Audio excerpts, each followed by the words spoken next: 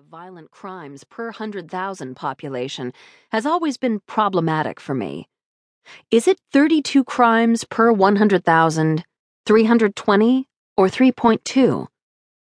A live story on a dead woman is infinitely more intriguing. Studying the body more closely, I could see that we shared characteristics in common. We were close in age and appearance. My plans to body surf and sunbathe today along this same sandy stretch had been ruined by the DBI, dull but important, project I had agreed to complete on my day off. Her plans had also been ruined. All of them. Permanently. Some quirk of fate had delivered us both to the coastal strip I had yearned for, sun on my shoulders, sea breeze in my hair. But it wasn't the day at the beach either one of us had in mind. Along with a lifeguard, 2 uniformed cops, and a growing crowd, I watched a detective trudge toward us across the sand. Emery Rychek was an old-timer, one of the few holdouts who had not opted for guayaberas when Miami Beach police dress codes were relaxed.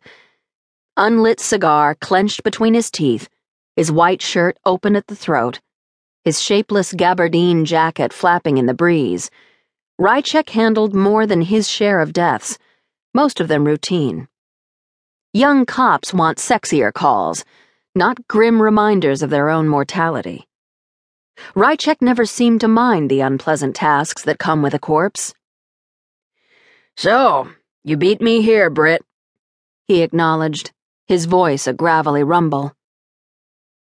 "I was at the station, working on a story about the crime rate. I heard it go out." Rychek chewed his cigar. His smelly stogies often came in handy to mask the stench of corpses gone undiscovered too long, though colleagues routinely debated which odor was more nauseating. No need for him to light up here.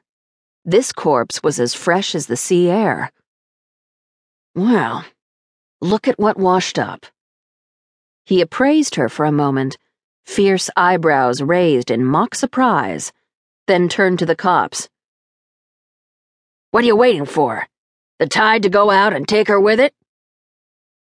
"Thought maybe we should leave her like she was till you guys took a look," one said. Rychek shook his head in disgust as the 2 cops stripped off their shoes and socks, rolled up their pant legs, pulled on rubber gloves, and waded gingerly into the sun-dappled shallows. Green water streamed from her hair as they dragged her ashore. Her pale, half-open eyes stared hopefully at the sky, her expression reverent. Her only adornment was a gold earring, the delicate outline of a tiny open heart. Excellent, I thought. Distinctive jewelry is a good start for those of us trying to identify the dead. But this woman's youth and beauty guaranteed she'd be no lost soul. I dreaded the cries of her loved ones, sure to appear momentarily, frantic with grief, hearts breaking. "A great body is a terrible thing to waste," one of the cops muttered. Rychek ignored him as he straddled the naked woman, cigar still clenched between his teeth. He grunted as he tugged her pale form one way, then the other, seeking wounds or identifying marks. I watched, painfully aware that there is no modesty, no privacy in death. "Hey, Red." Rychek glanced over my shoulder. Lottie Dane was elbowing her way through the growing throng of gawkers. She is the best news shooter in town and my best friend. Her red hair whipped wildly in the wind as she strode across the sand in blue jeans and hand-tooled cowboy boots, her twin Canon EOS cameras, a wide-angle lens on one and a telephoto on the other, slung from leather straps around her neck. "Hello, Friday, who is she?"